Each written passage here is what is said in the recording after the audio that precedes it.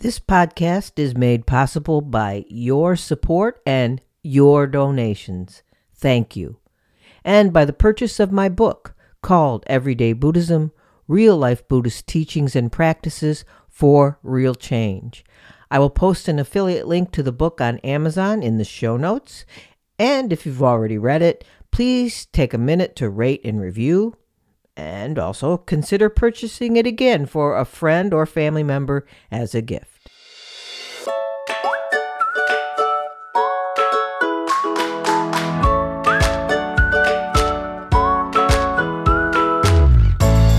Welcome to Everyday Buddhism, making every day better by applying the proven tools found in Buddhist concepts.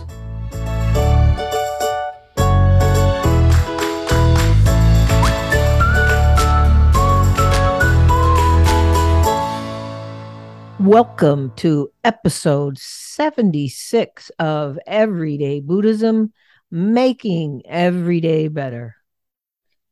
In this episode, I'm going to go on I'm going to share a bit of my personal journey with baldness.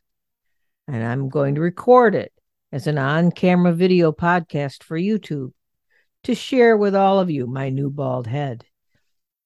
I thought, since September is Alopecia Awareness Month, it was a good way to help in the effort that started in 1986 as a week to recognize alopecia. And it's since grown into a national movement. Alopecia Awareness Month is supported by the National Alopecia Areata Foundation, the NAAF. Now, I wrote and published the article, Losing My Hair, Alopecia and an Uninvited Teacher, on my Substack newsletter on July 31st. Since that time, I'm still journeying in this surprising new world of not having hair. And in that journey, I keep having mental and emotional battles that started when I first began to lose my hair in this past December 2021. Now, I've had systemic lupus for most of my life, so I'm no stranger to the frustrating physical and emotional pain, the unknowns, and the insecurity that come with autoimmune disease. But alopecia areata was a completely new battle for me because this took away something that was visible to everyone. Systemic lupus robs my energy, knocks me down with pain and fatigue and unpredictable flares, but it is a battle I fight mostly on my own, and it isn't visible to others. Alopecia is a bigger battle for me, and I'm still learning how to deal with it. Especially since I'm almost 70, you're already worrying about your aging process, how you look, all that stuff, and then you don't have hair. I've looked and thought I found new hair growth in the bald spots many times, only to find out from learning more about the disease that there is this process called miniaturization, where fine little hairs pop up, but don't really grow up to be real hair. So even though I thought a shaved head would keep me stable and anchored in reality and acceptance, instead of a continuous watching for tiny little hair in the bald spots, it hasn't really done that. I'm still kind of fall back into that looking for tiny little hairs, looking for things to be other than they are, things to be what I want them to be rather than what they are. Now, I've had many ups and downs since I wrote the article that I will share with you in this podcast. So the positivity that shines through in this article has been battled and bruised a little bit sometimes since I wrote the article and published the article. But I will say the good news is, in the end, the Dharma is my rock. So here goes the article I wrote after first shaving my head. My teacher, Reverend Koyo Kabose, shaved his head. His father, Reverend Gome Kabose, first shaved Reverend Koyo's head ceremoniously when he gave his son Dharma transmission to become his spiritual or lineage heir in 1998. Reverend Koyo Kabose generally kept his head shaved from that day until the day he passed away in March of 2022, this year. Reverend Koyo would even joke about how his wife Adrian would occasionally tease him when his hair grew out a bit, saying, "It's time to shave your head. Your ego is getting a bit too big." And that comment hints at the spiritual symbolism of a shaved head in Buddhism. Most people who are even remotely familiar with Buddhism tend to have an image of a bald-headed monk or nun. And if spotted in an airport or other public place, seeing a bald-headed Buddhist monk or nun in robes wouldn't cause an onlooker to question why they didn't have hair. It's sort of culturally accepted, even admired, even in our culture. Now, a shaved head in a woman, until relatively recently, as political statements, artistic expression, and even more currently as stylish shaved undercuts, etc., generally cause people to glance and look a little longer, wondering why? Why? Why is that woman bald? Do they have cancer? And only recently, a la the slap, has alopecia entered the awareness of the culture as a possible reason for a shaved head on a woman. Now, in Buddhist and many other spiritual traditions, tonsure is the practice of cutting or shaving some or all of your hair on the scalp as a sign of religious devotion or humility. The term originates from the Latin word tonsura, meaning clipping or shearing, and refers to a specific practice coming from medieval Catholicism, which was abandoned in 1972. But it is still a traditional practice within some religious orders in Catholicism and is commonly used in Eastern Orthodox Church for newly baptized members. Now, the complete shaving of one's head or the shortening of the hair exists as a traditional practice in Islam after the completion of the Hajj. It is also practiced by a number of Hindu religious orders and is frequently used for Buddhist novices, monks, and nuns. Now, in Buddhism specifically, tonsure is a part of the rite of the ordination of a layperson to become a novice monk or nun. Cutting the hair is symbolic. Long hair was a sign of a higher caste in India, and Siddhartha, before he became the Buddha, cut off all his hair as a renouncement of all his worldly goods. Now, the rules of ordination for monks and nuns are detailed in the Vinaya, one of the three-part main Buddhist scriptures. These rules are beneficial for monastics by discouraging vanity and keeping monastic life more convenient. Now, Thubten Chodron, a Buddhist nun, wrote about the monastic head shaving on her thubtenchodron.org website. She wrote, quote, "Shaving our head symbolizes cutting off confusion, hostility, and attachment, what the Buddha called the three poisonous attitudes. These three mental toxins poison our well-being and our relationships with others. Confusion makes us ignorant about the causes of happiness and the causes of suffering. Hostility and anger ruin our relationships with others, especially with those we care about the most. Attachment clings to people, things, places, and ideas with the mistaken notion that they will make us happy. Now, cutting off these three eliminates the causes of our misery.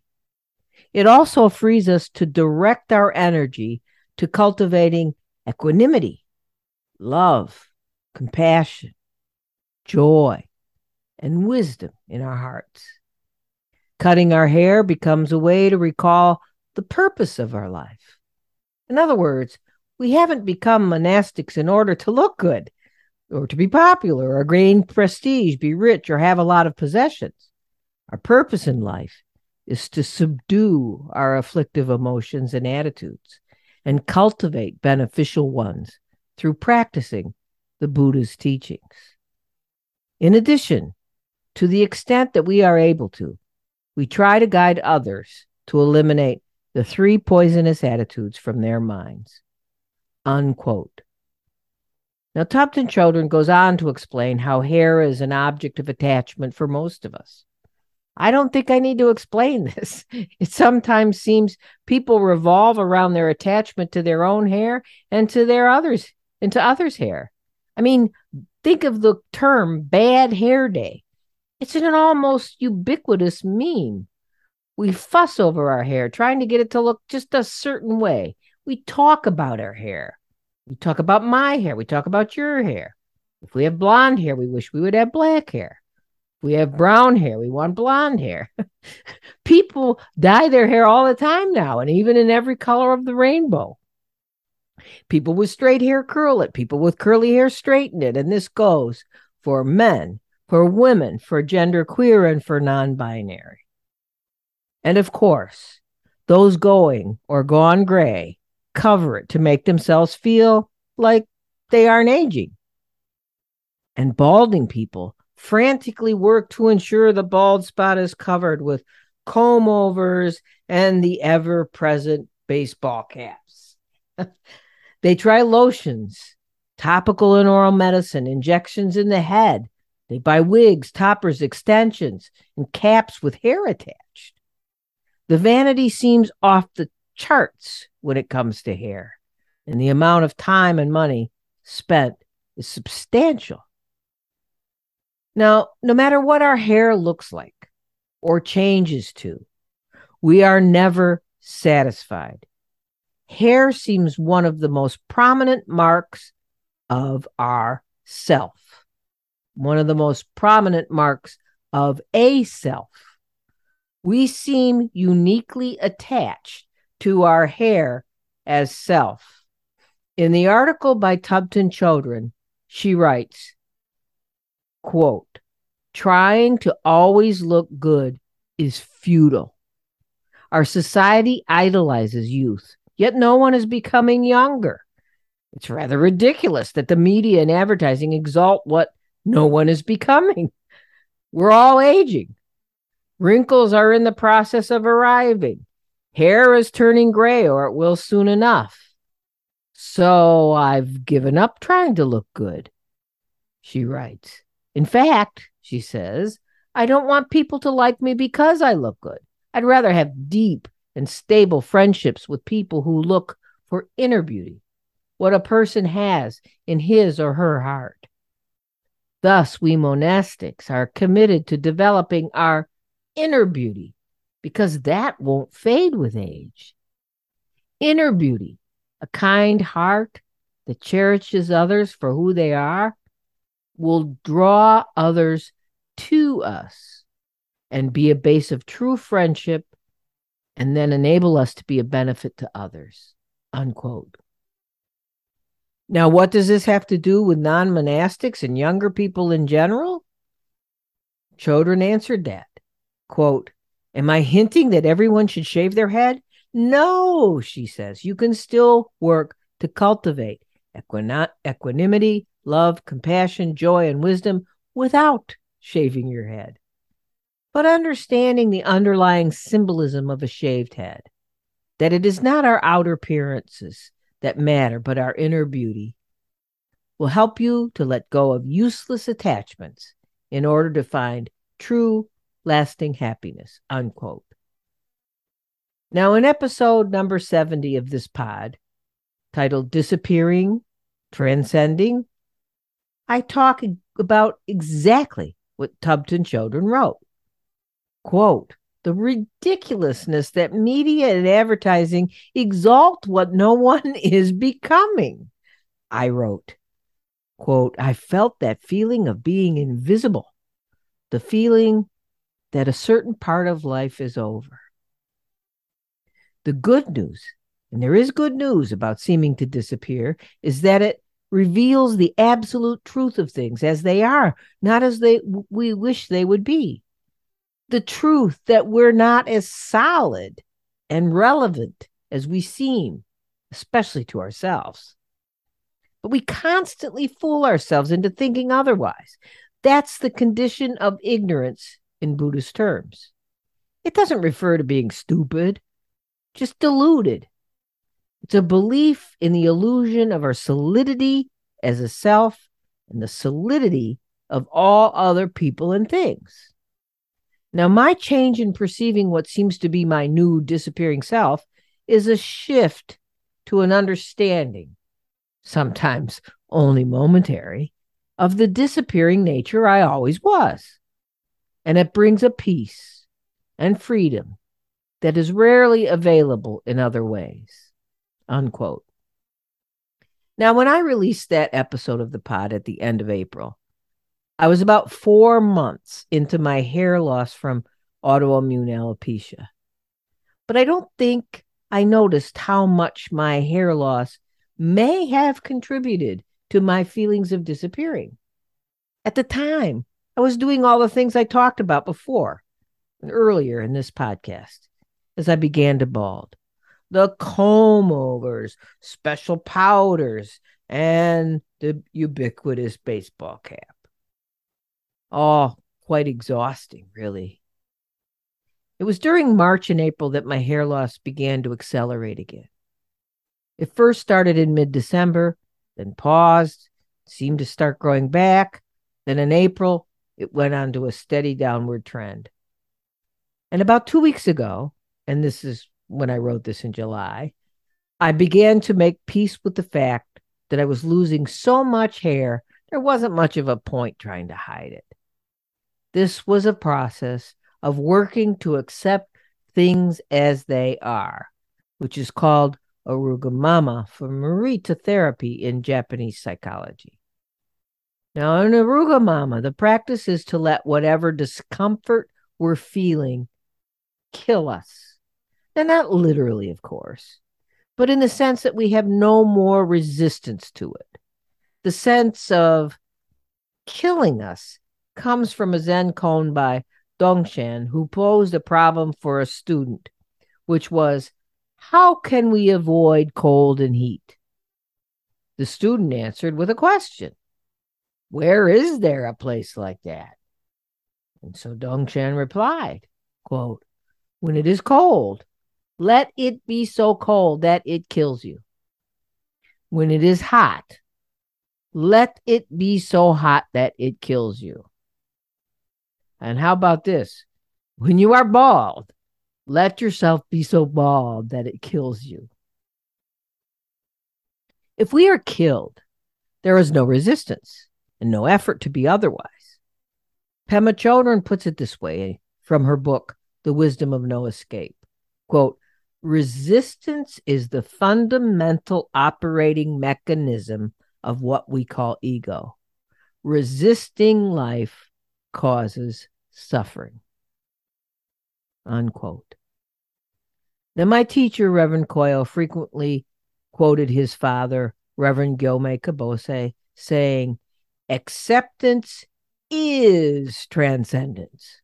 Now, with the emphasis there on is. And for me, that has been a major key to reducing suffering during many times in my life where I found things hard to accept. Holding on to what I think I might be losing keeps me suffering like a shimmering ghost that is unable to let go of life, so hovers around their house and their family. Actively accepting the naturalness of this disappearance kills me completely if I can relax into my disappearing hair and maybe the disappearing self.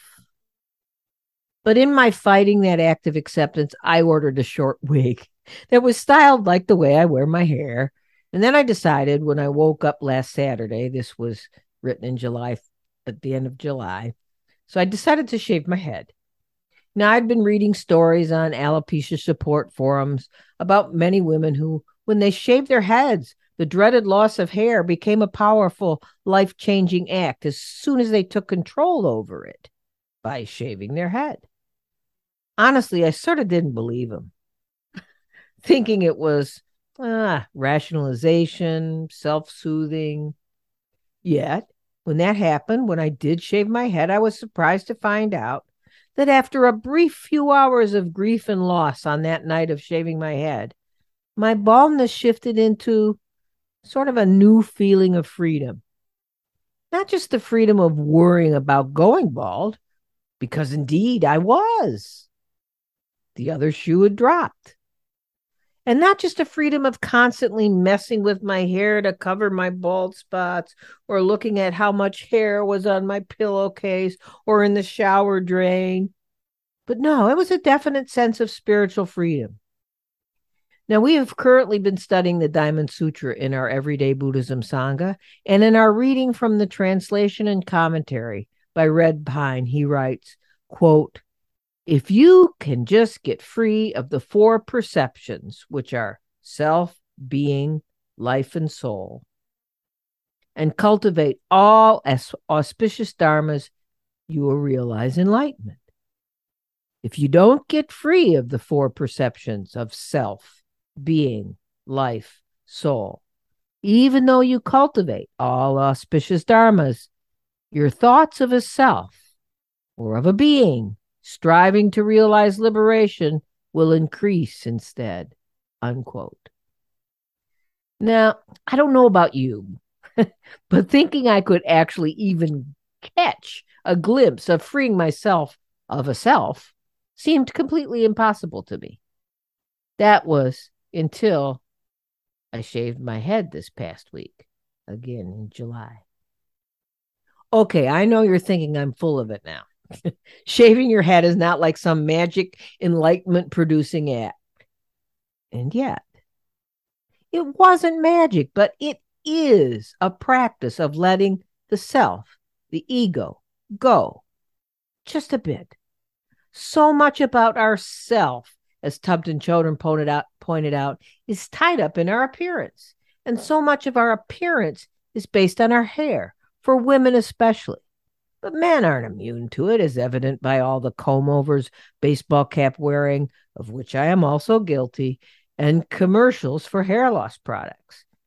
In my case, of course, it was not a voluntary commitment to monastic life or a political, artistic, or fashion statement, although I did think a lot about a spiritual rebirth of sorts and a letting go of another unnecessary attachment prior to, during, and right after shaving my head.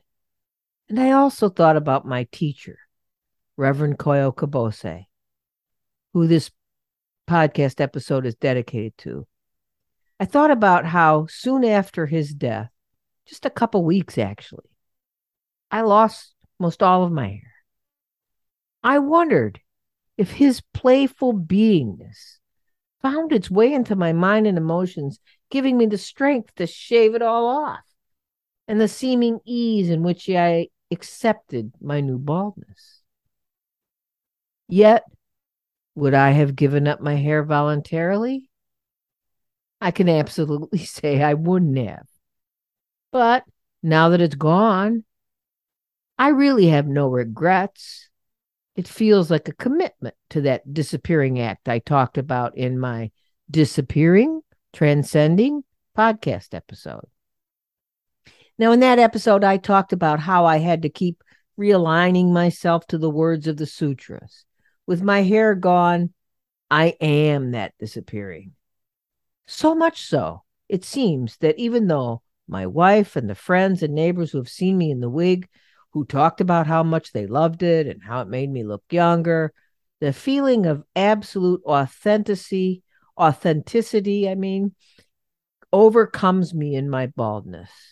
I don't feel authentically me in a wig, but in my baldness, I am authentically me, the me that I am now.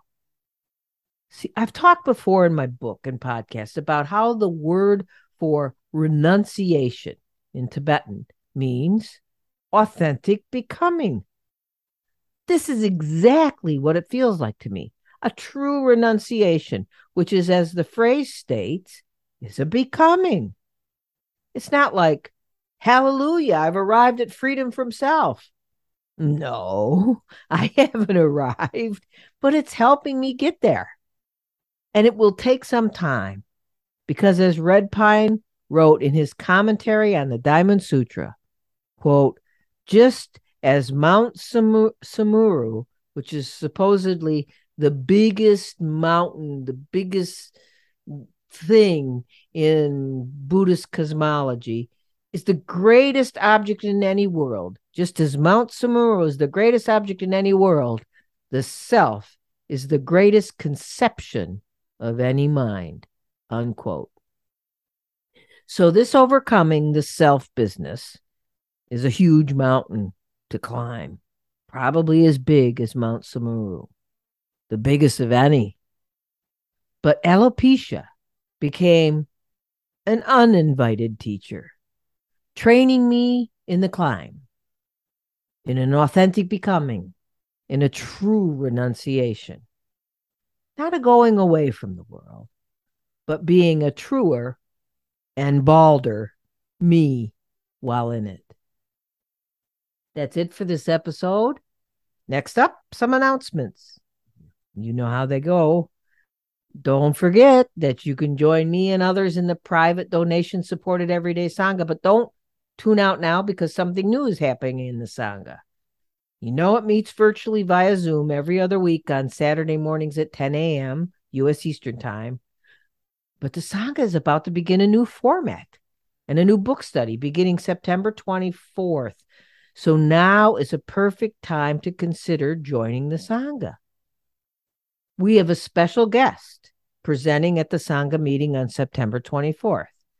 Christopher Kakuyo Ross Lebo Sensei, the founder and practice leader of the Salt Lake City Buddhist Fellowship, will be presenting on the why and how of ritual, liturgy, and chanting.